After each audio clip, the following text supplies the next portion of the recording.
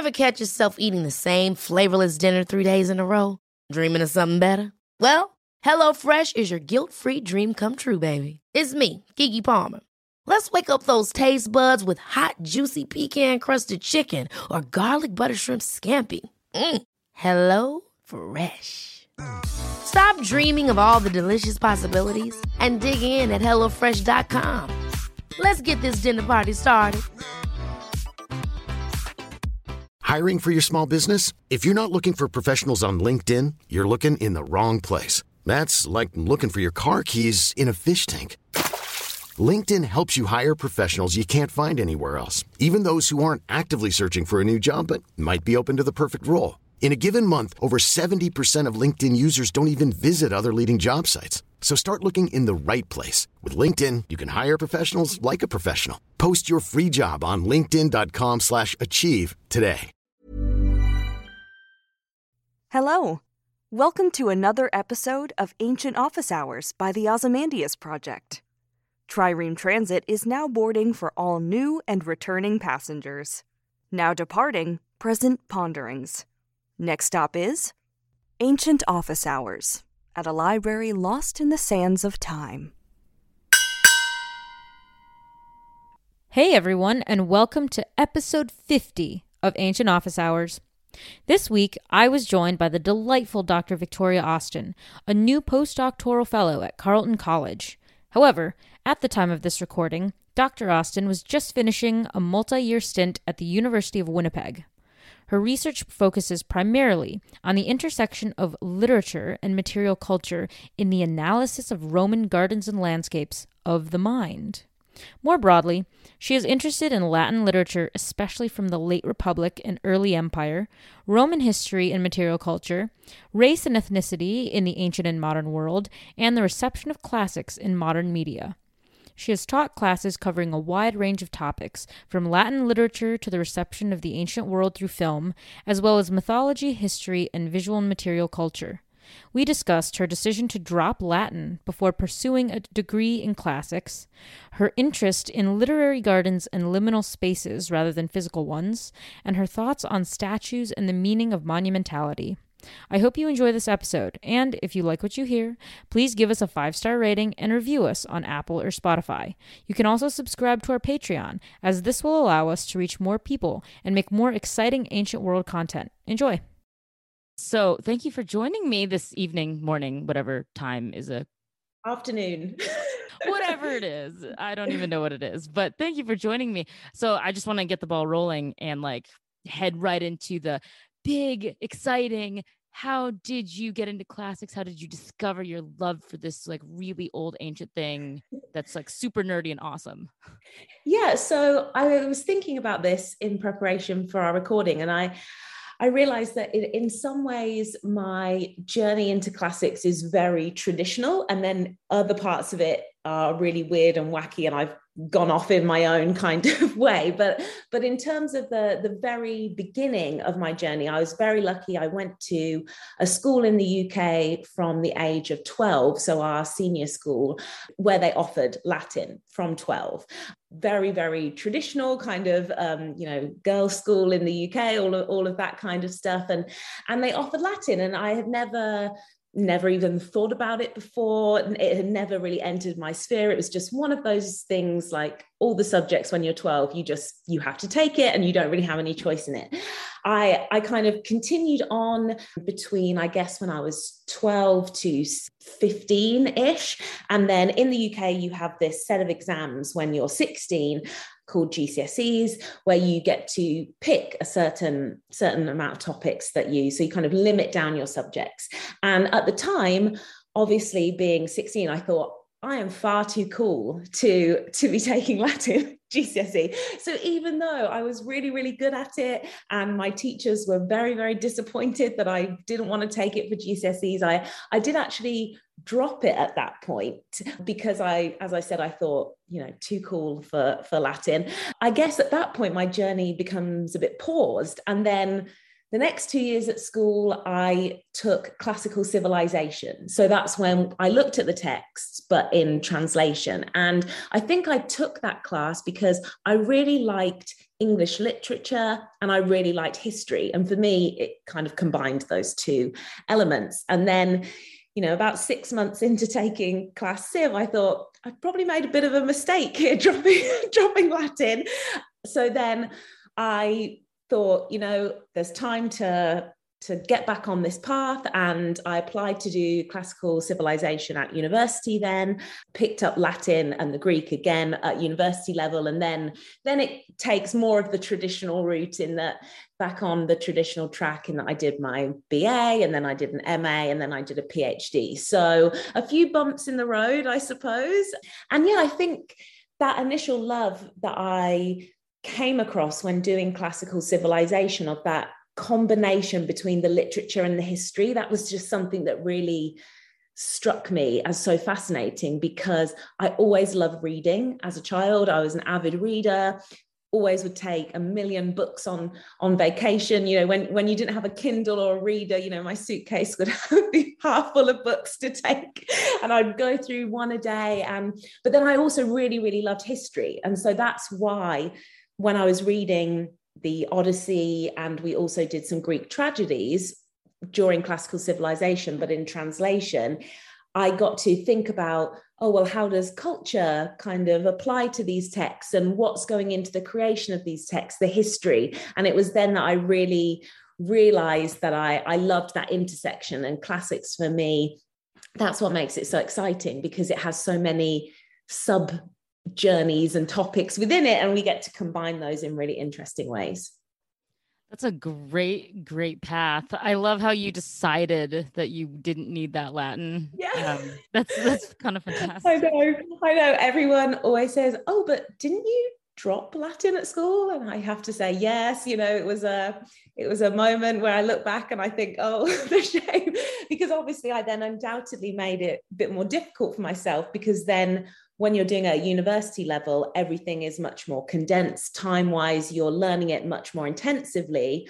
Whereas if you start at 12, it's a much more slow, meandering process, which I think it is very nice in many ways. But I always had that foundational 3 years of the beginners that I think really put me in good stead to then transition into the really intensive stuff at university level. But yeah, I look back at that and I think, oh, should I regret it? But then in the end, it all worked out. So I guess that's how it goes.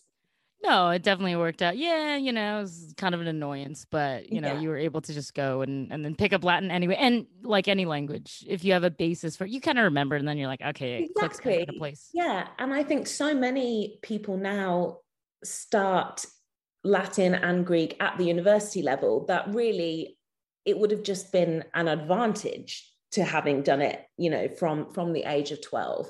So I think in that sense, it's becoming, unfortunately, increasingly less common to learn it from a young age. So I'm very, very glad when I look back that I had that chance to learn it and experience it at a young age, and to not have to be kind of thrown into this new but ancient language and have to deal with it so intensely, because that is one of the challenges when you go to university, that it can seem very overwhelming, I think, for students, that you're running through an entire textbook in one semester, whereas I probably did it over 2 years at school. So it's a very, very different approach.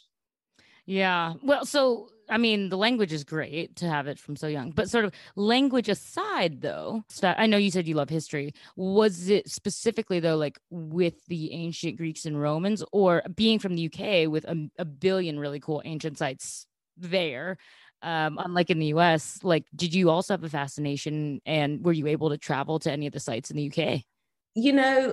Again, very strangely, everyone assumes that I must have been to all of these Roman sites in the UK. I have been to Bath and seen the Roman baths, but I have never been to Hadrian's Wall, for example, even though, it's really not that far from where I grew up. So again, I have this weird mix of the traditional and non-traditional journey because I don't remember ever being specifically interested in, I really love the Greeks, I really love the Romans. As I said, it was more how the subject comes together as a subject that really interested me. Like I said, this intersection between the literature and the material culture and the history. And I was like, wow, I can do a deep dive into all of these things on one specific period, and I don't have to give up the literature or the history. I get to do it all. So for me, I think that's what was the selling point. Okay. No, that's pretty cool. Yeah. I will say the only reason I've been to Hadrian's Wall is because I decided somewhere in my deep self-conscious that I thought it would be an amazing idea to do a semester abroad at the University of Edinburgh. And then someone was like, come on, you have to go see Hadrian's Wall. And I was like, but do I? Yeah, I do. So I went and saw it. But that's the only reason. Yeah, no, totally. And like you said, it's so amazing that in the UK, we do have all of these sites kind of right at our fingertips. And I think being from the UK, you do fall into that trap of taking that history as much. We take it for granted, definitely, because you're surrounded by it. And then when I moved to North America, it didn't really dawn on me until I was experiencing the opposite, where I was suddenly faced with everything is so new here. And the reference point for what is old in North America is just so vastly different that took a while. I think that was a definite cultural shift to get used to. No, it's so funny. Yeah, I have a really close friend of mine who's from Shropshire. She grew up in a little town bordering England and Wales. Yeah. I think I was telling her about something that I was like, yeah, it's really old for the US. And she was just so totally unimpressed because she just kind of she made a face and was like, okay, my grandfather's house is like 600 years old. So nothing you're about to say is old. And I was like, okay, never mind. I'll go like hide in my corner now. Yeah, I remember when I first moved to Canada and there was this item on the news and they said, about preserving one of the oldest houses in the city. And I was thinking, wow, how old is this? And it was like 1910 or something. And I had just moved from a house in the UK that was built in the 1890s. And that was just one of hundreds and hundreds of houses. There's nothing special about it. And then I moved and suddenly 1910 was the oldest building in the city. And I just, it's very different. It's a bit of a shock. So, and this is something that I kind of wonder, I mean, because I don't know why, but maybe it's because of the UK's Roman past, but I'm always really curious by, it seems to me that like, I've noticed a lot of British classicists, they become Latinists. And I'm like, okay, is it because like you were in a country where you just like the Romans are there, or like, why am I not finding more Hellenists? I mean, based on my own experience, I think it could potentially be linked to the fact that, although not as common as maybe I would like it to be, Latin as a language is offered, in comparison to ancient Greek, it's offered at a school level. And it was traditionally part of the curriculum. My dad, I remember, he remembers nothing about learning Latin, except that he can still do the amo, amas, mat, and that. And, there's so many people in the UK that when you say, I study Latin, or an old generation, they can still recite those classic verbs to you. And so I think because Latin has that link to the traditional educational system in a way that ancient Greek does not. Whereas I think ancient Greek, traditionally, you wouldn't start it until the university level. It's much more rare, even in comparison to the rarity of Latin, to do Greek as a teenager, for example. So I think most people are maybe like me, that you start with Latin and then Greek becomes the thing that you have to pick up a bit later on. And so I just have an affinity for Latin in a way that maybe I didn't for ancient Greek. So just an outcome of the training, the way it works, I think. I mean, that's definitely the way I saw it. I was always, I've done Latin for ages, I'm comfortable with this. And then suddenly, now I have to do Greek. And then so it's just, I've always swayed towards the Latin side. But I'd never thought about it in terms of a countrywide trend. But now you say that, I think a lot of British classics, there is a dominant kind of Latinist tradition, I think, in the UK in comparison to North America, where most of my friends actually are Hellenists. So I'm more the odd one out. Yeah, no, I don't know why, but it occurred, the thought occurred to me because all my friends and myself included, we were all like, yeah, Romans, okay, interesting. Okay, where are the Greeks? Where are the Greeks? Where are the Greeks? Yeah. It's weird, right? Like, yeah, I wonder whether also it comes into, I know the Iliad and the Odyssey become part of this canon of the so-called great books courses that they have at universities in North America, as opposed to, you wouldn't have that kind of course in the UK because of the way the university systems work very differently, and the way you accumulate credits, etc., is very different. So the starting point for a lot of people's access in North America, I think, tends to be more with the Odyssey and the Iliad, and then also Greek myth as well. Whereas I think in the UK, you're coming from this, I took Latin at school, and now I see that as my entry point into classics. So perhaps that is part of this divide. Maybe. I mean, I'd be interested to know if anyone might have just vaguely observed a pattern, maybe did a little research, put together some statistics. Yeah, that would be really interesting, actually. Where is the divide? Are you North Americans? Are you more Hellenists? And we're the staunch Latinists? I don't know what the answer to that is. Well, if anyone's doing that research, please reach out. Please let us know. I'm very curious. Really fascinating, actually, to see where the divide is. Yeah. Yeah, because then you can add in where do Australian and Kiwi classicists factor in? What do they study? Yeah, I think each country has their own kind of scholarly vibe to it, but I've never thought about it in that kind of division. So it'd be very interesting to find out. Just, random thoughts that I randomly have.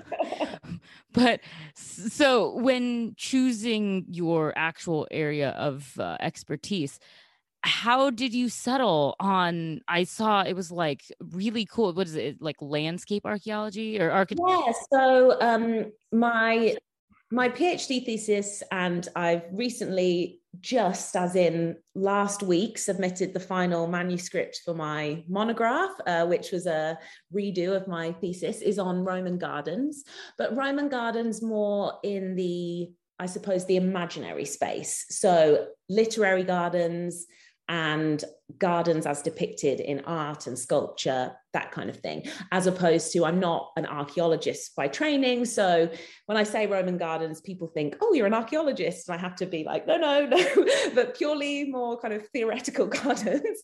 But I came to gardens through a broader interest, I suppose, in the way in which different spaces were explored in literature. So during my MA in particular, I got really interested in this idea of the space and the city, and I did my MA thesis on a series of Marshall's epigrams, looking at the journey of the poet and his book through the city and what that tells us about social hierarchies and all of these various things. And from that, I thought, I really want to think more about other types of spaces and how they're expressed in literature and art, and what that means for the Romans. And initially, gardens were going to be, as with all PhD projects, gardens were going to be maybe one chapter or half a chapter.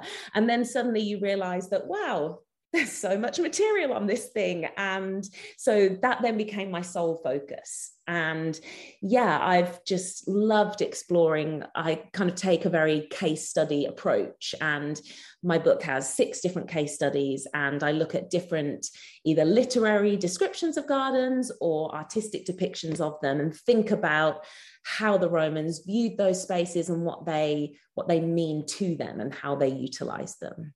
Wow, that's really cool, because I think definitely that just took off in a way where most people would not accept. Oh, yes, I study gardens. Yeah. But in the mind. Yeah. Exactly. And I think people come and are expecting, can you show me around this garden and just talk to me about this and this and this? Yeah. You see, that is how I'm going to explain it from now on. Gardens of the mind. That's it. But no, gardens of the mind. Yes. I regularly have to maybe disappoint some people that I'm not, in fact, an archaeologist. And they'll ask me these really archaeological questions, and I have to, point them in the direction of fantastic other scholars that are doing that archaeological work on gardens. And I utilize their work as a kind of real life comparison. But I suppose, I'm more interested in, yes, there's this real space, but then when you use the concept of that real space to kind of create a literary text or a depiction on a wall, or why are you using that space to explore a certain topic? And I'm very interested in all of these various divisions that we find in the garden. So, art and nature, or real and imagined, I look at a lot, sacred, profane. And we see a lot with gardens that they're spaces, they're very liminal spaces. So they're spaces that activities occur in, or they're the setting in a piece of literature where boundaries are being pushed a lot, and people are trying to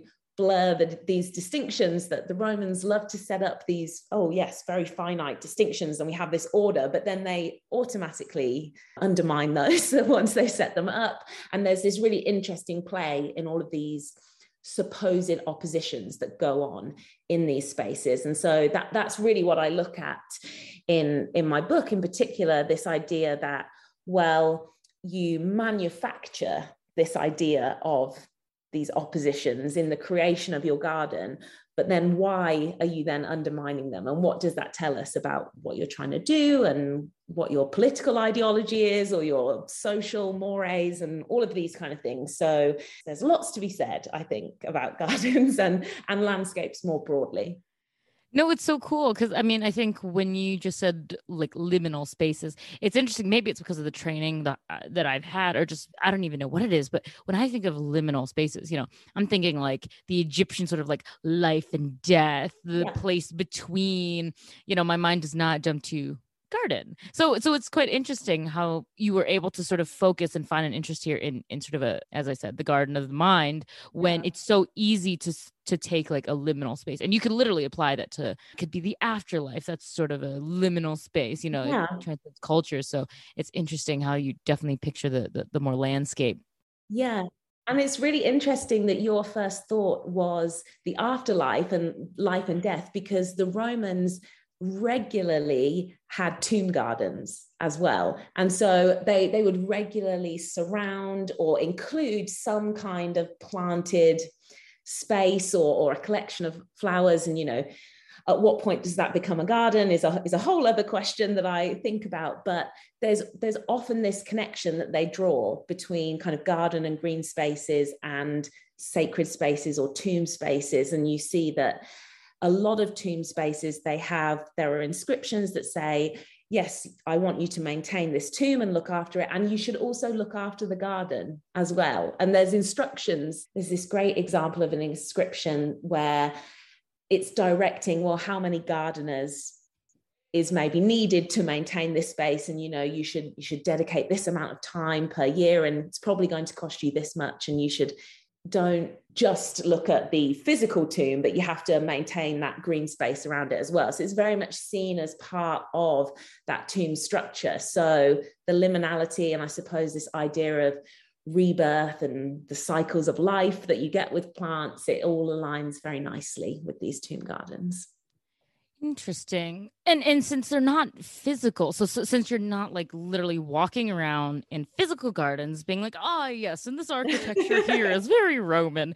So I'm trying to think like, sort of in like modern culture, like, do we have anything that really sort of is similar? I'm trying to think like, I guess my first thought of sort of like, yes, it's a physical garden, but it does play like a role in the mind as well. It's like the White House rose garden, or the kitchen garden that I don't even remember which first lady started it. But I think it was Michelle Obama that started the kitchen garden. Yeah. Okay. See, because I was like, because it's like a physical garden, but like it's also transformed into like the minds of people because they just know there's like a garden that is there. That's actually a really great comparison, because there's obviously the physicality of the space and you can enjoy moving through it. You pointed to something that I basically try and uncover about the Romans, that yes, Michelle Obama created this vegetable garden and it's a garden, but there's a lot of kind of political and social issues, like, why a vegetable garden at this particular time, and then what it means to be associated with the Obamas versus then what types of trees and plants did other first ladies plant, and you kind of compare all of those things. And basically what I try and do with literary gardens or artistic depictions, and even in terms of real plantings that we do have some evidence for of Roman gardens, it's uncovering or rediscovering the meaning behind them. So, well, why did they plant them in this way? Because there's always a meaning behind it, whether it's purely aesthetic or whether there's something else going on. And I mean, a lot of my research suggests that there is a lot more going on than just aesthetics, and why certain plants are used at certain times by certain people. I do a lot of work on the Augustan period and his use of kind of botanical arboreal symbols to promote various parts of his dynastic glory and all of the associations that he wants to draw out about this new government. And he really uses the kind of power of plants to put forward a certain type of messaging. And I think it's really interesting because it's often in a very subtle way that I think you don't realize that it's contributing to the Augustan, so-called message of his kind of visual communication, but it's there, and it's all kind of, it's this living, breathing facet, I suppose, of his way of installing his new stamp on the city. Like, I guess just sort of on a smaller detail, with like a garden detail within a garden detail. Was it more just about the garden as a whole, or was there more thought? Was there like individual like plants that went in? Because it's like, oh, this plant has a special meaning, so I'm going to have this flower. Or was it like, no, just plants, flowers, whatever, but it makes up the whole? Yeah, I mean, definitely, again, if I think about Augustus, and one of my case studies, I look at his wife Livia has the so-called garden room. It's, a 360 painted room, all surrounding beautiful kind of garden depiction. And you can just appreciate it from an aesthetic point of view. This is a lovely painting. But the minute you start to look into, well, what plants are depicted here, you realize that they're a very specific collection of, shall we call them, Augustan plants. There's an oak tree, and that's linked to his Corona Civica. And there's a lot of laurel because that's connected to Julius Caesar. There are various other plants that you can connect to stories that relate to his political mythos. This idea, there's a palm tree. There's a famous story that, when he arrived on this island, this plant tree that had been withering away, it suddenly burst and sprung to life again. And so this whole, miraculous fecundity very much ties into, his whole social program of restoring religious mores, this traditional emphasis on marriage and producing children. And you see that reflected in the choice of plants that are in Livia's garden room. So I think that on an artistic level, I think there are many examples where the specific plant choice, particularly because this is a garden linked to an emperor, it's the choice of plants in that room painted are very, very pointed. There's definitely examples that they had this idea that certain plants represented certain things, and then that imagery could be used for various social or political messaging. And Augustus very, very much harnessed that for his own political gain. And in comparison to Livia's garden room, we have the Areopagus, and, a lot of people focus on the top friezes with these mythical static scenes of Romulus and Remus and this big processional scene. But the bottom section, and it wraps the whole way around, it's just all flowers and plants. And, traditionally that was very much thought of in terms of, well, it's merely decorative. It doesn't mean anything. It's just, a nice bit of decoration underneath. But my argument contributes to a shift in scholarship that basically considers the messaging of the plants just as important as the messaging of the upper friezes, and they work together to create. So it's not just kind of floral fancy on the bottom. It's like, it does actually have meaning to it. It's not purely decorative, is really important, I think, with that frieze. No, that's really good to know, because, not having really given much or any thought to that. I think my friends and I, we even to this day, we see any kind of thing with some plants on it, and we're like, okay, well, that's like floral and shit. Okay, cool. Like, how nice. Yeah. And it's really recently, I think, and as part of more of this shift in art history to kind of reconsider what is, the central bit of the art and what is maybe the outside or the borders, or, like you said, simply kind of ornamental stuff. And flowers very regularly fall into people's conception of ornamental, fluff, basically. You don't give it a second thought. But the more I look into Roman gardens, the more I think that just is far too simplistic for the way that they use these images. And, sometimes a plant is just a plant, and I'm happy to accept that. Sometimes it is just because it looked pretty. But there are also times when it's very much used for a messaging purpose, I think. That's why now I want to know, like, because so much like ancient Minoan art, has all the flowers and the natural elements along with the animals and the people. Yeah. So I'm like, wait, so are those just like random flowers with the dolphins, or Exactly, does that mean something? Can someone help me? Like I said, sometimes a painting is just a painting, but other times it does mean something, and it's part of my job, I suppose, when I'm doing my research, is to try and unpick which category these things fall into, or whether it's too simplistic to even think about putting flowers and plants into a category. In that, again, thinking about the garden as this liminal space that kind of undermines various boundaries. I think one of the fundamental boundaries and binaries that it challenges is this idea of that there's this central thing, and then there's just the ornamental stuff around it.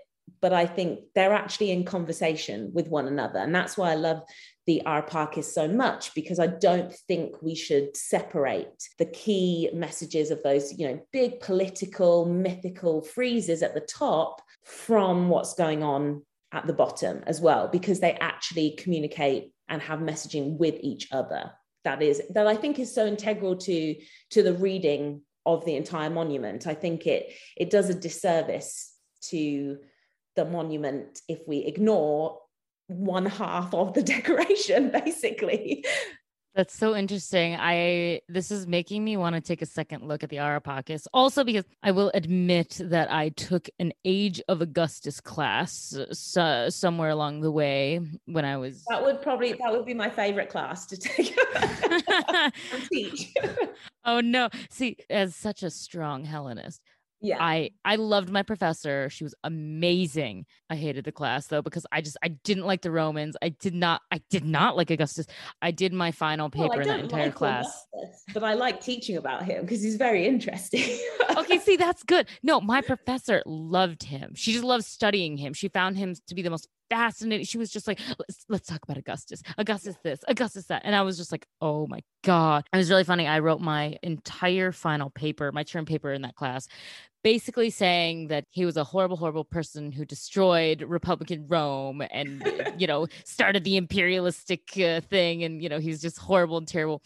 And I remember she just kind of made a joke out of it and was like, I'm very sad. Everyone else chose to just write about some aspect of, the Augustan age. And she's like, and here you are just like totally tearing into this man and his entire legacy. I'm like, yeah, that's right. I think, again, the reason why maybe I'm so drawn to that period in particular is maybe because I journeyed into classics through the literature angle. And obviously so much of the literature that we have, it's called the so-called golden age, of literature for a reason. It comes out of this period. And, so much, even if you look at later literature, which increasingly I am moving into more later imperial literature, but in order to fully understand that, a lot of it is in conversation with the stuff that's been produced at the time of Augustus. So I think if you're doing Latin literature and that's your love, you can't really avoid thinking about the age of Augustus in that way, because it's just so crucial and fundamental to so much of what's going on in literature at that time. Yeah, well, I admit, I was like, yeah, you can't get away from it, which is probably why I was like, I'm staying away. I'm becoming a Hellenist. I want to avoid this as much as I can. I do have very strong feelings about the Aeneid and Aeneas, though, as opposed to, I think, again, with the literary angle, I really do not like Aeneas as a character. I really love the Aeneid as a text, but Aeneas is just the worst. And any student of mine that we have somehow the Aeneid has come into a conversation, I think they would all be able to say, oh, Dr. Austin does not like Aeneas. He's not a nice man. He's not a hero. Because I often bring, what does the hero mean in all of these various texts? And I say, well, I tell you, he's not a hero in my book. It's Aeneas. Oh man, no, that's great. No, I mean, I knew we'd get along, although I don't really like the Aeneid anyway. I mean, I just call it bad Homer fanfic, but Roman. But it's simplistic to think. I know it's like, I know it's not, but I'm like, no, I don't. Well, wow, to me, and then Aeneas was just like, to me, I was like, he's just annoying little Roman twat, is what I called him. I think for me, he's like the least endearing part of the text. You think of the Odyssey, and I also have very strong feelings about Odysseus. I mean, he's also not a very good hero. Basically, all the people we think are heroes are not very heroic, from a modern perspective, at least. But I think there's elements of Odysseus's character that I can enjoy and I get behind and I like the stories, whereas I love the Aeneid, and there's so many interesting parts of that text and what it does in Latin literature, and again, the connection to the politics of the time. But Aeneas as a figure is just, not my favorite man. No. So turning a bit more to sort of contemporary media representations, I don't think there's any sort of film or TV show that really focuses on gardens, but if we had to pick from what's available, is there like a movie or a series where they did feature some like really nice gardens or scenes in gardens that you really like? Very weirdly, I suppose my love for Roman gardens, it extends out into, I do a lot of work in the Pompeii region because that's where so much of our evidence is from. Now, the film Pompeii with Kit Harington is terrible. And I actually teach it as part of my Ancient World Through Film class. And it's one of our more lighthearted picks. And we have a lot of fun kind of poking holes in the plot. And, a tsunami is stopped by the brick wall. And, it's hilarious. But one thing I do really love about that film is the way in which they incorporated the reality of the site of Pompeii, the archaeological site, into the film. So if you don't already know, essentially when in the film they're doing these swooping kind of overhead shots of the city, how they did those were through drone footage of the actual archaeological site. And then on top of that, they then CGI'd it to look obviously as it did before the eruption. And I just really appreciated that attention to detail and at least trying to link it with the physical reality of the site. And when they showed the main character's house in terms of how the house was decorated with the wall paintings, and it had a little Lauraria shrine. And I thought the kind of physical layout of the city, the way it was depicted, was done very well. And I really appreciated that they had utilized that drone footage from the real site and then kind of mapped on top of that. So it at least gave that the material feeling of the city. I thought out of many of the films of the ancient world, because it utilized that connection with the real site, I think it did a really great job of that. So that's something that I really enjoyed. But as you said, there's not many films that show the kind of everyday life, I suppose, that gardens would maybe fall under. Obviously, there's HBO's Rome series, which I haven't actually watched in a while, and I should maybe go back and look through some of the episodes and see how they are depicting the domestic settings and have a look at the gardens. I hadn't actually thought to do that. So, but other than that Rome series, Pompeii, the films tend to focus much more, there's a lot more mythology content and epic Greek history. I suppose Spartacus, I could look at the domestic aspect of that. But yeah, in my film class, lots of Rome, lots of Greek myth content in that. Yeah. It's interesting. Yeah. I mean, Rome is kind of the only one we really have that shows and devotes enough time to the domestic side because they can. Yeah, because Gladiator is obviously a really well-known Roman film, but it's so focused on the public spectacle, and the only domestic settings we really see in detail are the Imperial Palace. So, and it's very much the interior of that palace. I can't think of so-called exterior shots of Rome. One thing that really annoys me about that film, when they're coming in from defeating who's coming in, Joaquin Phoenix's Domitian, that's it. I couldn't think of the emperor's name. He's riding into Rome all triumphant, and everything is so white that it's like gleaming. There's not a fleck of color anywhere. And obviously, color in Roman sculpture has been heavily discussed of recent times, and that is not a good representation of color in the ancient world, in that I am sure that there were buildings that were just plain white marble and aspects would not have been painted. But it always shocks me when I go back to that film, that entrance scene. Oh, it's not Domitian, it's Commodus. Sorry. When Commodus is coming in on his chariot and he's meeting the senators on the steps, and just everything is so white. And yeah, I just think it looks very boring, because it's just it's like this kind of off-white gray overshot of the city. And I just think that's why I like Pompeii, the film, because it shows the color, it shows the graffiti on the walls, it shows that things are dirty and there's grime and there's grit and there's a reality to it that I do appreciate.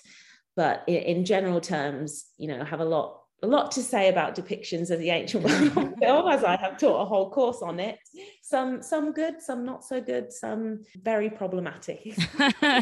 I love how you're not like a specialist in material culture, and yet you're observing and you're looking at Rome. Because when I watch the exact same scene, I don't really think at all about the color. What I think is, when I see the procession, I just sit there and I think, that's Roman fascism right there. Yeah. Fascism. Oh my gosh.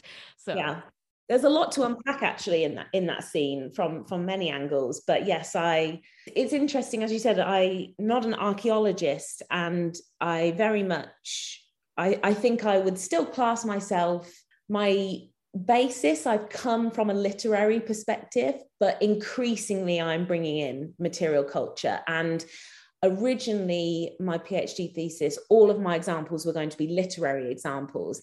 And then the more I was just doing my basic research, I just thought, I can't not talk, like there's so many amazing pieces of art that show flowers and plants. And there's all of these, real physical gardens that we have from Pompeii. And so the art history side of my personality, I mean, it really got a crash course in art history during my PhD.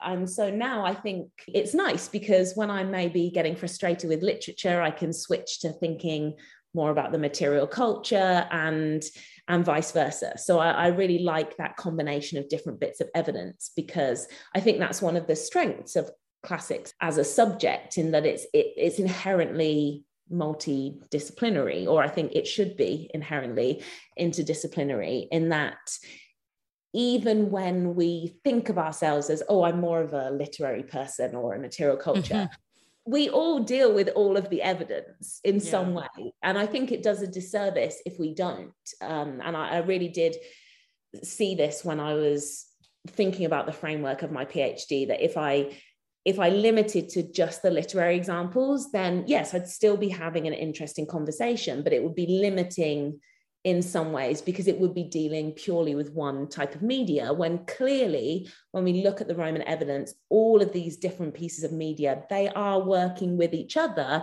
So we should also think about them together. We shouldn't separate them out into our little subtopics. It's interesting. And since, there's not a lot that does things with gardens, I don't know. I guess it just popped into my mind. I was like, it would be cool, wouldn't it? If someone just like, I don't know, played The Sims and then just created like a little mini Rome or whatever. But then you spent hours creating like the perfect garden. I don't know about you, but I played The Sims so much and I just created custom houses and gardens for hours, and then I was way more invested in that than playing the game. Yeah, I know there have been examples of like virtual reality where they have reconstructed particular houses in Pompeii, and they have reconstructed like the gardens as part of that.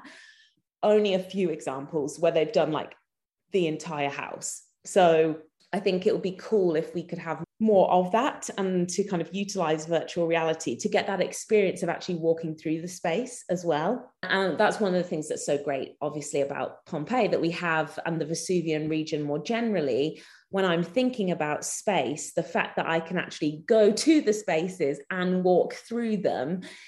When I'm thinking about paintings in particular, yes, you can think about them, they're painted on a two-dimensional wall surface, but in order to fully appreciate how the Romans experienced them, you want to experience them as part of a three-dimensional space. How do you approach them? Do you see it head on? Are you coming like round a corner, and is it a surprise? Can you see all of it at once? Is it going to be hidden at certain times of day?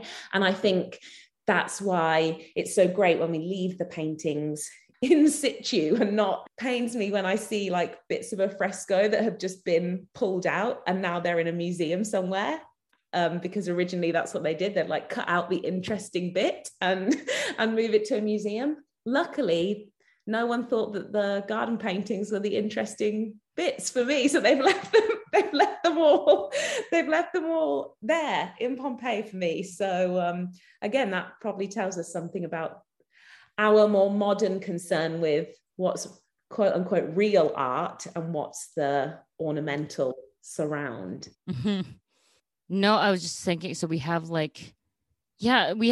billion like rom-coms and other movies and stuff. And so I'm like, I wish someone would just like make something and call it like a Roman garden party, or it just like just set it all in gardens. I'm thinking of like, there's this one adaptation of, what was it? I think it was like Twelfth Night, I want to say, with the Helena Bonham Carter in it. Oh, I haven't seen that. Yeah, it was made in like 1989 or 1990 or something like that. But yeah, she's brilliant in it. But many of the scenes, they take place in Countess Olivia's garden. And so you have these great scenes of them like walking around in this garden, and, they take a stroll, and she's like, and I think it's like they have some of the most poignant scenes set in a garden. So you have like, where she confesses her love for Cesario first in the garden, and then you have the mix up happen in the garden, and then you have the big reveal in the garden. So I was like, can someone just do that, but like call it a Roman garden party and do it you see, ancient Rome?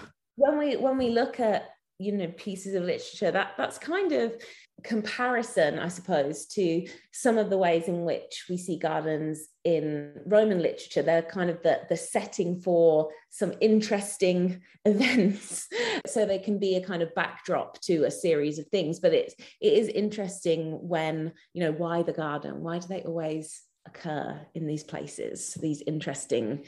Again, you could think about kind of boundary crossing. Sometimes there are these like illicit encounters in the garden. It's because, you've already crossed a boundary to kind of come into the garden space. So then it's like, oh, does anything go when we're in here? So yeah, I'd like to see that. I have to rewatch that movie because I haven't seen it in a while. But yeah, I'm probably missing something. But yeah, no, from what I remember, it was really great. Sort of to wrap up the interview portion, I usually end with 3 questions. First one is, when you were either an undergrad, or you can also use your grad school period, did you go to office hours? So I was thinking about this and trying to remember whether I did as an undergrad. And I do remember going to meetings that weren't specifically related to a paper or something like that. But I think in my undergraduate system, we essentially had a professor within the department that was your kind of point of contact for pastoral care. And I think they wanted you to come and visit them maybe once a semester, and they try and arrange that meeting with you. And I do remember going to some of those. Whether or not I took the initiative to ever go, I don't maybe think I did. But the fact that there was that formal system, I suppose I did benefit from a form of office hours. I definitely utilized, a form of office hours going through graduate school. I think maybe you just become more comfortable with the faculty. You're not so scared, and you genuinely have questions that you think, if I don't ask someone, then, this is going to cost me my degree. Whereas as an undergraduate, there's always this sense of, well, I'll figure it out, I'll ask someone. Whereas the further you go into your graduate school degree, the more it becomes clear that you really do need to ask your professor questions quite a lot of the time. So yes, I definitely see a correlation between the further into my education I got, the more I utilized an office hour of some variety. Yeah. Okay. Did you have maybe a favorite memory from, like a conversation, a certain thing that happened within an office hour setting? I think my favorite kind of memory, I suppose, or just fun fact about my office hours experience is the physical office of my PhD primary supervisor, William Fitzgerald. I believe he's now moved offices, but at the time he was my supervisor at King's College London. He was in what I think is considered the prime office of the department, in that it's, really, really big. It's got these huge windows that look out onto the Strand in London. We would also have classes during my MA in his office because it had, space for a big table. So when there's only 3 or 4 of us, we were actually in his office, and then he became my PhD supervisor. So I felt like I spent a lot of time in that office. But it was also being in an old London building, this kind of funny bit of the department that essentially it was a staircase that led to nowhere other than his office. So you would go up the staircase and you would reach his office. There were also stairs that when you kind of entered this tower, they appeared to lead down, but if you walked all the way down, you would just come to a dead end. So there was nothing there. And for ages, I thought, what on earth is this like staircase to nothing that goes down? Like the only reason you would essentially access this staircase now is to get to this specific office. And it turns out that the staircase that went down underground originally connected to the London Tube system. There used to be a tube station on the Strand. It's now abandoned. It's now used for like filming, like James Bond, when they film a tube station scene, it's filmed in the Strand because it's no longer a functional tube station. And the classics department used to have its own entrance into the Strand tube station. And so I found out after many years of wondering what's going on here, that little staircase, it used to be a private little entrance to the Strand tube station via the classics department at King's College London. So I suppose that's my fond memory of that room. And I associate that obviously if I see my supervisor, but I'm always like, that is such a British story that would only happen. It would only happen in an old British building. So yeah, I have fond memories of the room, I think. And because of that, yeah. That's a pretty special one. That's definitely a special one. So, and now as an educator yourself, and you've seen the other side of it as the, professor who's trying to teach, these youngins, if you had to make a small case for why you should attend office hours, what would you say? I think it's just a great way, one, to get to know your professor and introduce yourself as well. I mean, I'm at a university now where I teach really, really large classes, up to, I think my largest class was 90 people. So it's, it's very hard, other than if you've got, a few individuals that constantly sit in the first couple of rows, it's very hard to even have facial recognition of 90 members of any class, particularly if you're teaching 4 classes at a time, as I have on occasion. And so having that personal connection and being able to, for me and for them, be able to connect that kind of face and name and establish a personal bond, because I think for me, it just helps me so much to be able to help my students if I know them and they're not just a name on a piece of paper, to establish that connection. So I think getting that name recognition, especially if you're in a large class, like, it's so worth it if you're a student, because I am going to remember the people that come to my office hours. If there's only 10 people that come out of 150, I'm going to have an easier time just by logic of remembering those people. So I think that's good.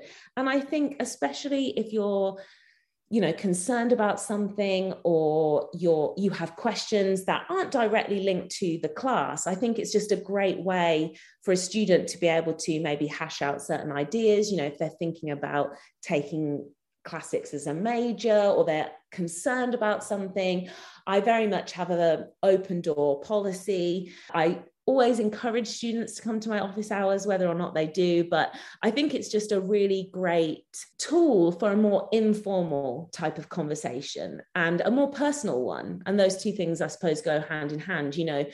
I don't think I'm a particularly scary person standing at the front of class. Some people may think I am, but I think if you visit office hours, it maybe humanizes your professor to some extent, that you're no longer just this person standing at the front of a room. I'm actually a human being that you can have a conversation with. And I think once you break that ice and that initial conversation, then it becomes so much easier for the relationship to develop. And I think those relationships, particularly if you're thinking about going on to future school, whether it be graduate school in classics or something else, having those relationships with your professors is so important.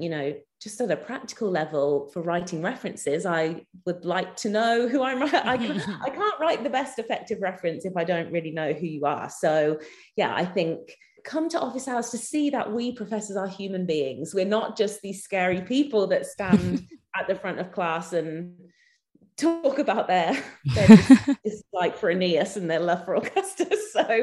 So yes, I think it's a very humanizing interaction, and maybe makes academia a less scary place, I think, is why I would advise people to go see their professors. And sometimes some professors are really cool and have cool things. My favorite professor had a chocolate drawer. Yes. So I personally did not have a chocolate drawer, but that was more because in this current position, unfortunately, as an adjunct faculty member, I don't have a permanent office, so I couldn't really create one. But my colleague, Melissa Funky, she has like an owl kind of biscuit like type jar thing, and she has various treats in there, and so I know that she follows that. And I think I always say to her, when I have my first permanent office, I too am going to have a treat drawer. But you should also always have tissues in your office, because there will undoubtedly be some crying sessions, either from me, myself, or the students. So it's always good to have tissues on hand, I think. So no, I definitely utilized my professor's tissues. I think I did run out of tissues at one point because I had, the existential job crisis and everything else. So I was like, Yeah, it's just, so yeah, chocolate and tissues, it's always going to be a winning combination for a professor to have those two things at their disposal in their office at all times. Or they just have really cool tchotchkes that you can ask them about. And then, if you get lucky, something good might happen. I remember, absolute favorite professor, she was on the older side. And I remember she retired like the year after I graduated. And so when she had to empty out her office, she had like a bunch of the animated Hercules like characters. Oh, very cool. Yeah. And so when she retired, she reached out to me and just said, "Hey, I know you really loved my big Cyclops Titan. I need to get rid of it. Would you like it?" And I was like, "Yes, I want him." That's so nice. I have a few Roman soldier Lego kind of things, and I also have some of the Playmobil Greek gods and goddesses that currently are on my bookshelf at home. But I feel like when I have my permanent office, then I will transport those, because I think they'll be a good addition to any office, and they'll create a nice office hours. Yeah. I love Classics Professor offices. They're so chill, and they have all these weird tchotchkes and other cool books that you just, you could stare their books. Based on what I have surrounding me at my home office, when I transport that to a real office, I will be one of those professors that has lots of weird and wonderful little trinkets on the side that people will think, why has she got this? And it'll be a conversation starter. So that'll be good. Oh, that's wonderful. So the last thing I have every guest do is read Percy Shelley's wonderful poem, Ozymandias. And once you've read it, it doesn't have to be the longest thing you've, ever analyzed. This is just meant to be something fun. But, if you could just give us your quick thoughts and meaning of this poem, why do we think it's so powerful? Is it so powerful, actually? Any thoughts you have, they would be much appreciated. Okay, so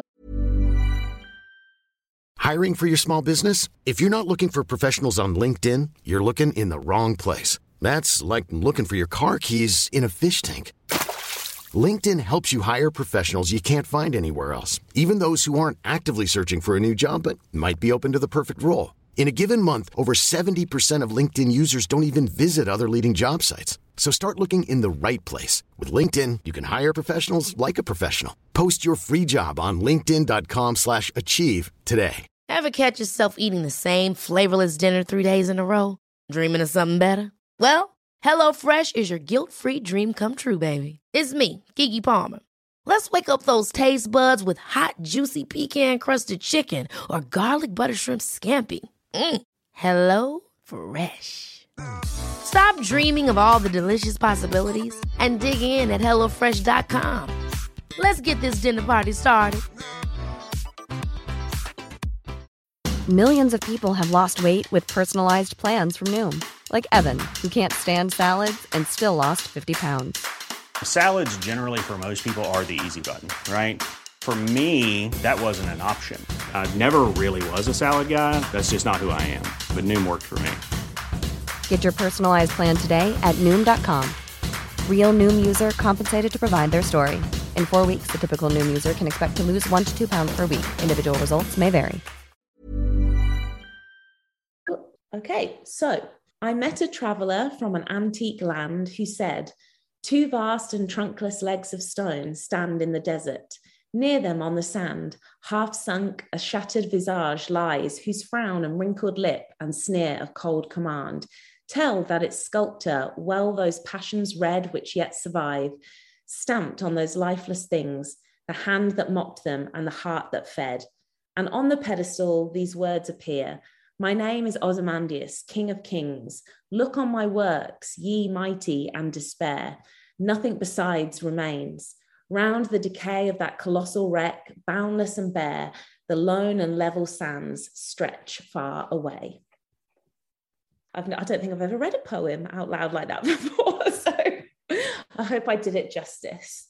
Yes. I mean, it's hard to ruin a good poem, so. Oh, but that's true, yes. What I thought of this, it really brought to mind actually something that is very local to me right now. I am teaching currently at the University of Winnipeg. I finish imminently before I move on to my next position.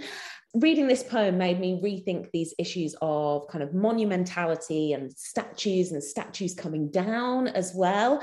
And that's obviously been in the news a lot recently. And we have an example of that wider conversation that occurred actually in Winnipeg. So for your listeners that do not know of this story, essentially last year on Canada Day, outside of the Manitoba legislature in Winnipeg, there's a big Queen Victoria statue.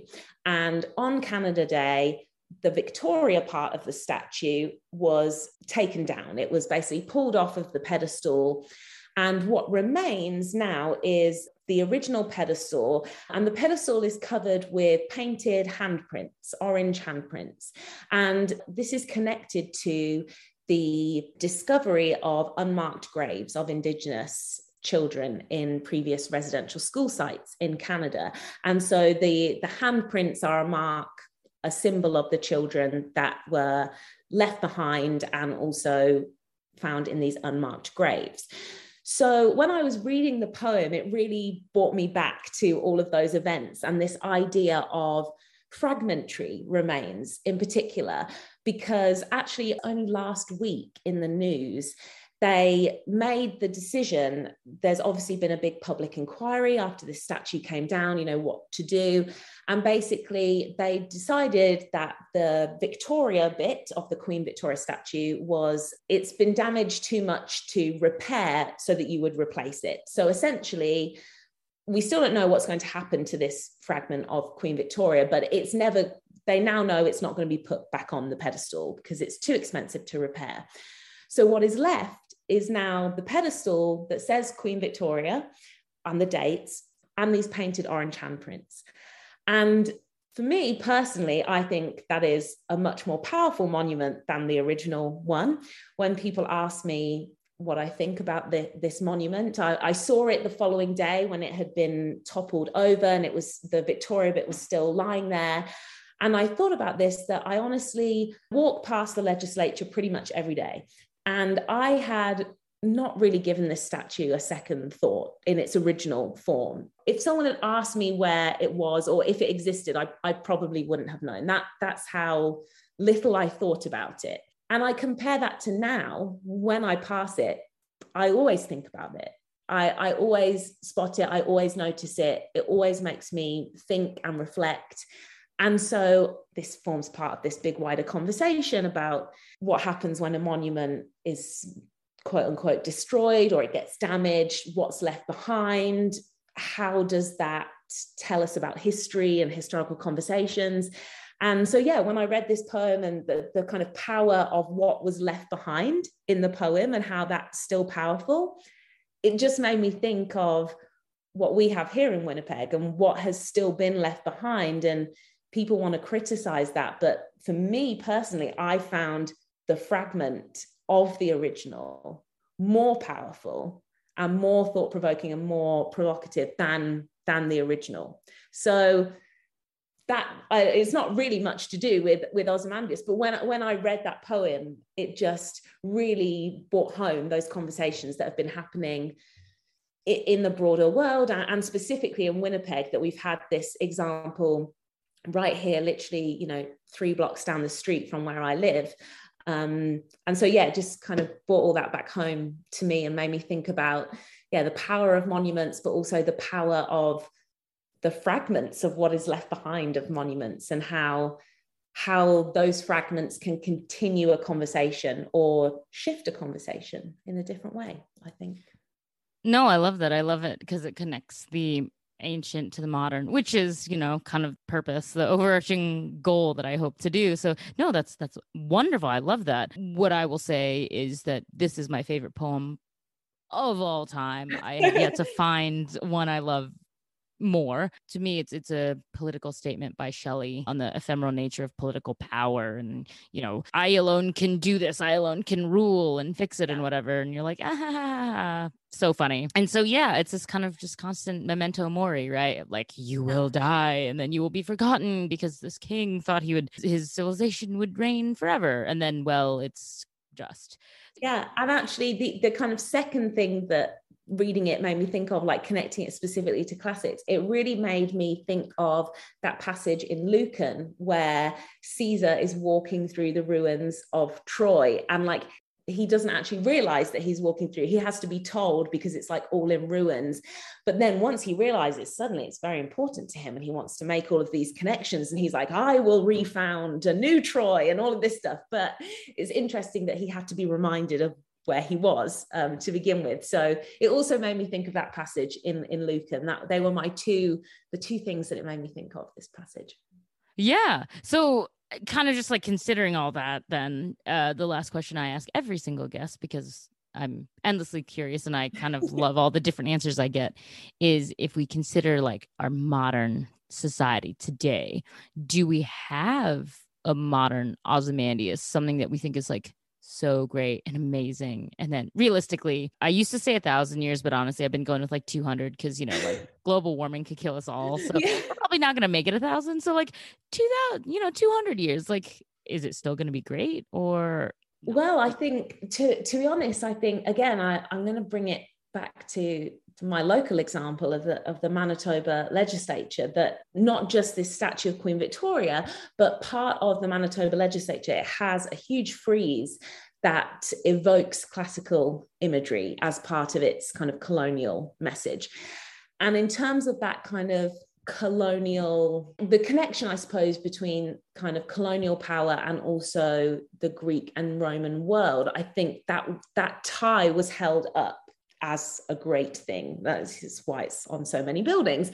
And I think that is an example of something that has had this moment already, or is going through that moment, because it was this connection and this use of classical imagery to promote a way of thinking that was seen as the greatness of, white Western civilization that's been held up for so long.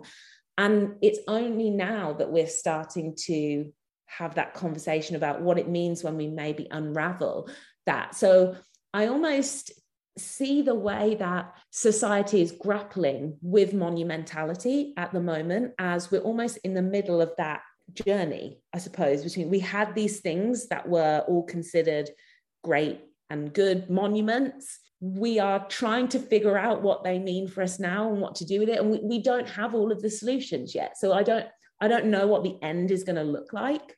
We are clearly on a journey of discovery, I think. So I just think in terms of the modern, do we have an Ozymandias in the modern world? I almost think that we as a society, it's going to sound very profound. I think almost we as a society, we're going through that process towards monumentality in general, because I think I can't think of another time when we were having so many conversations about monuments and what they mean and what they could mean or should mean as we are now. So I think that's why maybe this poem can strike such a chord and made me think so much of these examples that are right here, right now, that we're living through, because maybe one day we'll have our Ozymandias kind of outcome, but I don't know what that will look like yet, I think. No, that's a great answer. Very different from the others I've had, which is great because it gives me, more, variety. But no, it's fantastic. So the last thing I want to ask is, where can people find you? Yeah, so I am on Twitter. That's where I am the most, if not too much. It's at Vicky, spelled VICKY, and then _Austin, AUSTEN. That's where you can find me the most. I am also in the process of transitioning basically between two positions. So I'm currently at the University of Winnipeg, but from the fall, I'll be at Carleton College in Minnesota. So I'm going just a little bit south, and I'll be there for the next 2 years. So yeah, you can find me, I suppose, on those faculty pages. But yeah, Twitter is the best place to find me. I think that's true for most classicists. They're all on classics Twitter. We are a very on Twitter discipline, I think. For better or for worse. Yeah. But oh no, it was so lovely to have you on. There was so much we didn't get to cover. Obviously, you can't cover everything. Yeah. So. Thank you so much for inviting me on. And this was great. I got to think about a lot of things that I'm always thinking about, but I don't necessarily get to have a formal conversation about them. So thank you very much. Yeah, well, I hope we can have you on at some future interval. Would love to have you back. And congratulations on the new position. Thank you. I'm sure you're thrilled about moving to the US. Well, I'm excited to have a more permanent contract, and it's going to be a very great position, more research. So I'll actually have time to do research, paid time to do research, which is very exciting, and still do some teaching as well. So it's going to be a really, really nice shift of gears, but yeah, bittersweet when you have to leave somewhere that you've been for 3 years. But yeah, excited about the opportunities for the new position, definitely. Great. Well, we'll definitely have to check in once you've made the move. Yes. Trireme Transit is now departing ancient office hours. Next stop is Present Ponderings.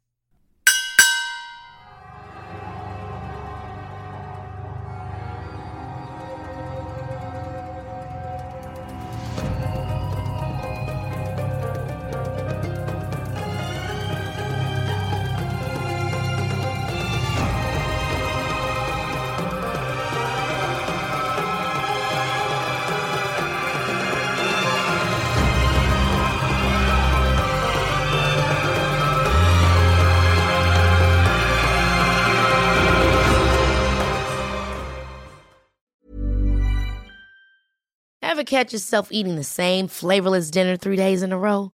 Dreaming of something better? Well, HelloFresh is your guilt-free dream come true, baby. It's me, Keke Palmer. Let's wake up those taste buds with hot, juicy pecan-crusted chicken or garlic butter shrimp scampi. Hello Fresh.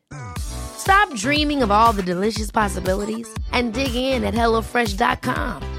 Let's get this dinner party started.